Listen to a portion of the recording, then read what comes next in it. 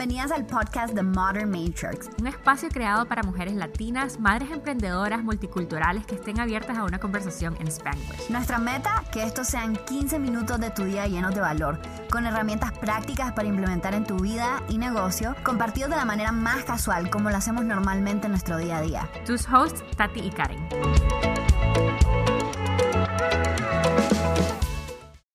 Bienvenidos a todos. No, mentira. A ver, vamos a hablar de Impostor síndrome, muchachos. A ver, ¿cómo se dice en español? El síndrome de ser un impostor. ¿Cómo se traduce? Sí, bien largo, pero sí. Ahí creo que eso es lo más cerca.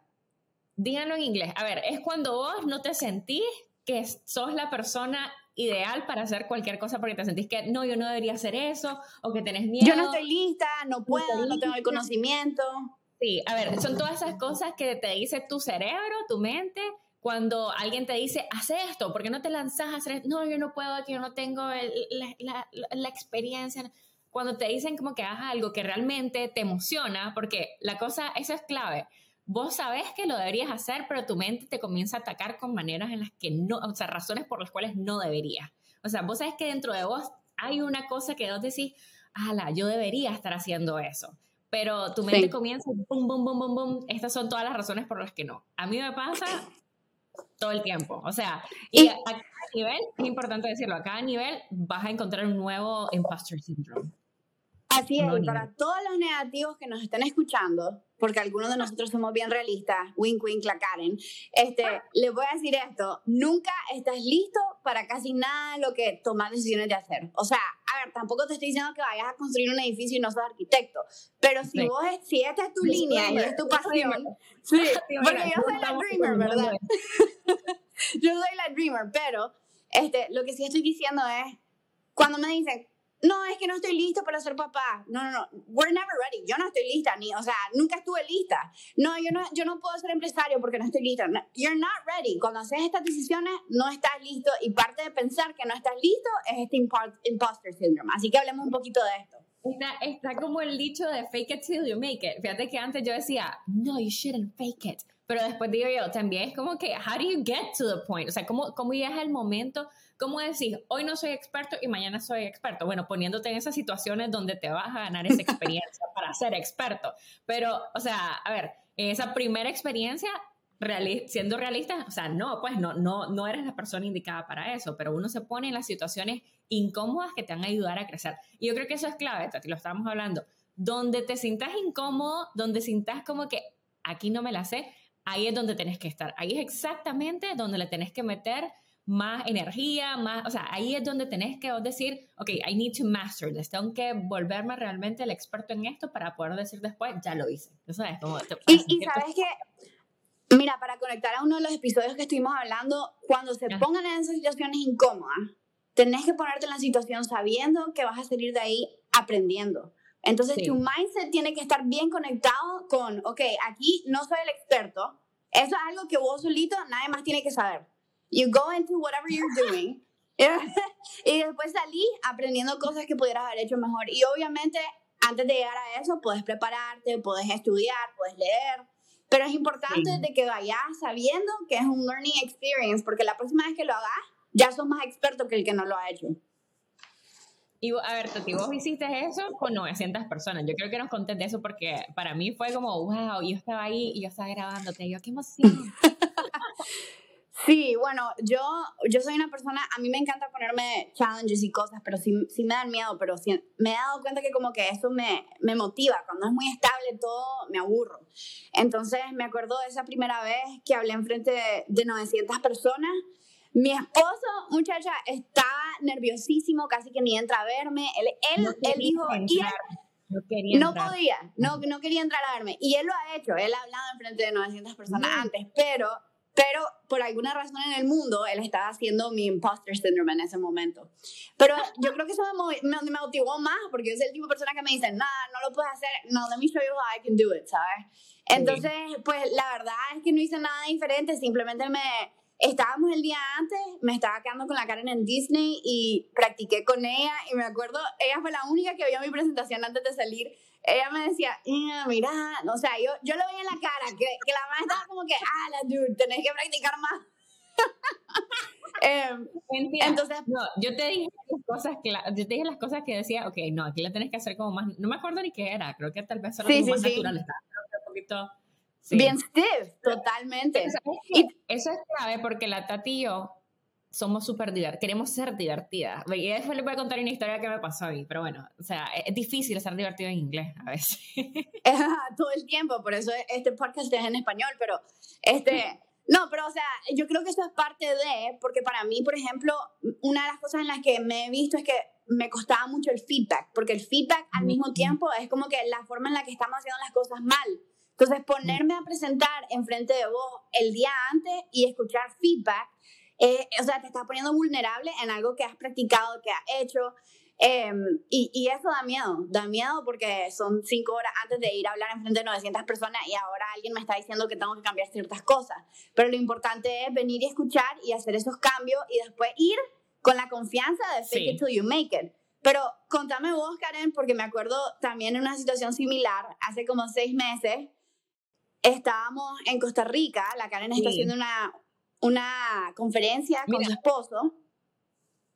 Contanos. Me pasó 2 cosas a mí. Mira, la primera fue, o sea, estábamos poniendo un evento en Costa Rica con un montón de agency owners, eran 250 personas, entonces no eran 900, pero la cosa estresante de esto era que eran 250 personas que venían, o sea, we're hosting el evento, o sea, nosotros somos los anfitriones del evento, que creo que no sé, a mí me generó como mucha presión, no es como que, ok, no sé, iba a ser como más relax, sino que después de eso tú ibas a seguir viendo a esas personas, iba a tener que seguir, bye, tú sabes, como que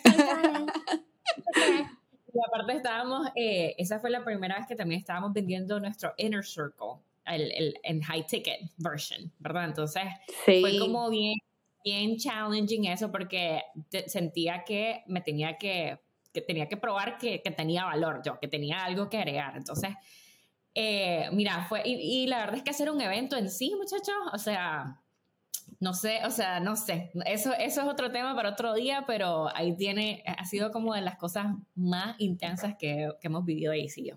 Pero bueno, nada, o sea, pero para meterle, Karen, o sea, a ver, este challenge no fue solamente que te pusiste a hablar enfrente de 250 personas por primera vez, sino que además tenías que agregar valor, había un servicio que se estaba vendiendo después de eso, y vos estabas hosting el evento, entonces, o sea, esta más está loca, eso es lo que les digo. Y el tema que estaba hablando también para mí era como un tema bien... o sea, hasta lloré on stage, yo o sea, me acuerdo, ya sabes, como que me llegó la emoción porque era un tema bien personal, o sea, estábamos hablando de operaciones, pero de cómo, y eso, buen tema para otro podcast, de cómo nosotros tuvimos que rely on our team, o sea, tuvimos que sentirnos asegurados pues en nuestro equipo, porque JC está pasando por unos momentos bien difíciles, entonces nuestra familia estábamos pasando por unos momentos difíciles, entonces cómo eso se relaciona al negocio, para nosotros negocio y familia es como una cosa, entonces que es bien extraño, bien diferente, creo yo, a la mayor parte de la gente. Entonces, hablando de eso, me llegó. La verdad es que les voy a decir algo, antes de eso, yo le he dicho a JC, quítame el speaking, no lo quiero hacer, yo quiero estar como que, yo soy buenísima para estar en la parte de organización, en the back, o sea, eso es lo que me gusta, pero también yo sabía que yo lo tenía que hacer. O sea, era una de esas cosas que I need to overcome this. Y honestamente, después de hacerlo, it was such a rush. O sea, fue como una adrenalina que te da cuando estás ahí on stage, de que estás hablando de algo y sentís como la emoción de la gente. Qué cool esa experiencia. Pero algo que después yo sentí fue, lo tengo que hacer de vuelta. O sea, eso sentí al final. Fíjate como que lo puedo hacer mejor. No de una manera como que, lo hice mal, sino como que, esta fue la primera vez. Awesome, ya I checked the list. Pero lo puedo hacer de vuelta. O sea, lo puedo hacer mejor. Entonces, esos son el tipo de cosas que les digo. Tienen que ponerse en esas situaciones de incomodidad, de que algo que no sentís que tal vez sos la mejor persona, que me va a querer escuchar. O sea, tantas cosas que digo yo, que después cuando ya las haces y te sentís accomplished y decís, no, ¿sabes qué? Lo hice, no estuvo tan scary, no me dio tanto miedo como pensé que me iba a dar. Yo pensé que me iba a desmayar ahí on stage, ¿sabes? Y eso que contarles porque en esa misma situación, pero la Karen, como dice, es chistosa. Ella vino lista ahí con un chiste. Miren, chavala, la Karen es muy buena public speaker. I was very impressed. Yo estaba ahí front of the road, the front of the stage, mi tía le dice la Barbie latina. Entonces, la madre está shining on stage, shining. Pero contale. Entonces, bueno, yo la verdad es que yo soy de hacer bromas. Y casualmente alguien que había, y esto me ha pasado 2 veces ya, que yo necesito aprender la lección, creo yo, no sé, o sea, o trabajar mis bromas ahí. Entonces, venía la persona antes, había dicho algo que me pareció chistoso, y yo soy bien sarcástica también. Entonces, y en español yo soy súper sarcástica, muchacha, pero en inglés soy así como así sarcástica, no sé, como bien sarcástica. Dije una broma y literal nadie se rió. Y eso es como uno de mis biggest fears, o sea, de mis mayores miedos, el no ser divertida, no ser como funny en inglés. O sea, es como de mis cosas que me carcome el alma. Y entonces cuando literal escuché la carcajada de la Tati que estaba en first row. That's my friend. Mira, ese es mi broma. Ese es el consejo número 1. Si van a hablar en el escenario, lleven a su amiga first row para que se ría si nadie más se ríe.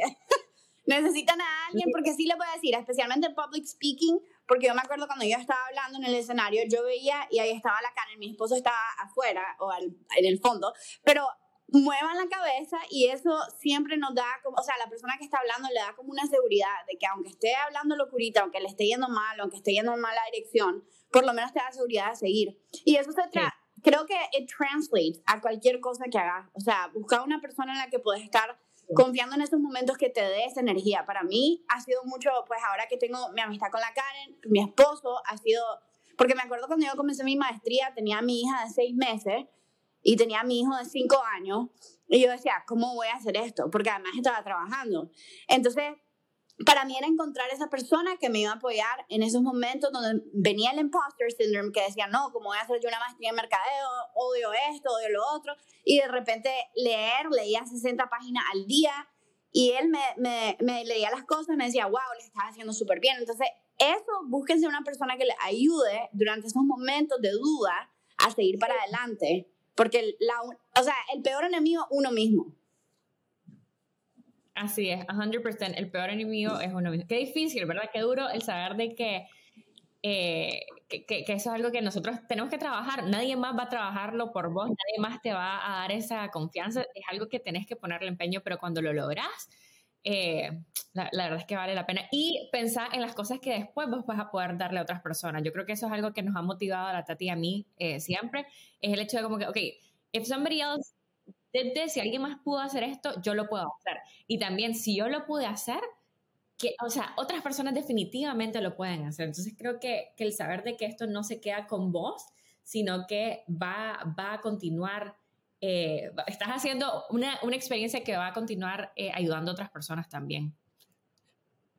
Así es, totalmente. Y creo que también una de las partes, miren, aquí, chavalos, el challenge que les queremos dar a ustedes, busquen una situación incómoda de crecimiento en la que ustedes puedan ponerse y cuéntenos cómo les fue. Síganos en Instagram, coméntenos cómo les fue, qué sintieron, qué experimentaron, pero la clave ahí es cuando se pongan en esa situación, pónganse con el mindset de que voy a aprender, voy a salir de aquí aprendiendo cómo ser mejor y lo voy a volver a hacer.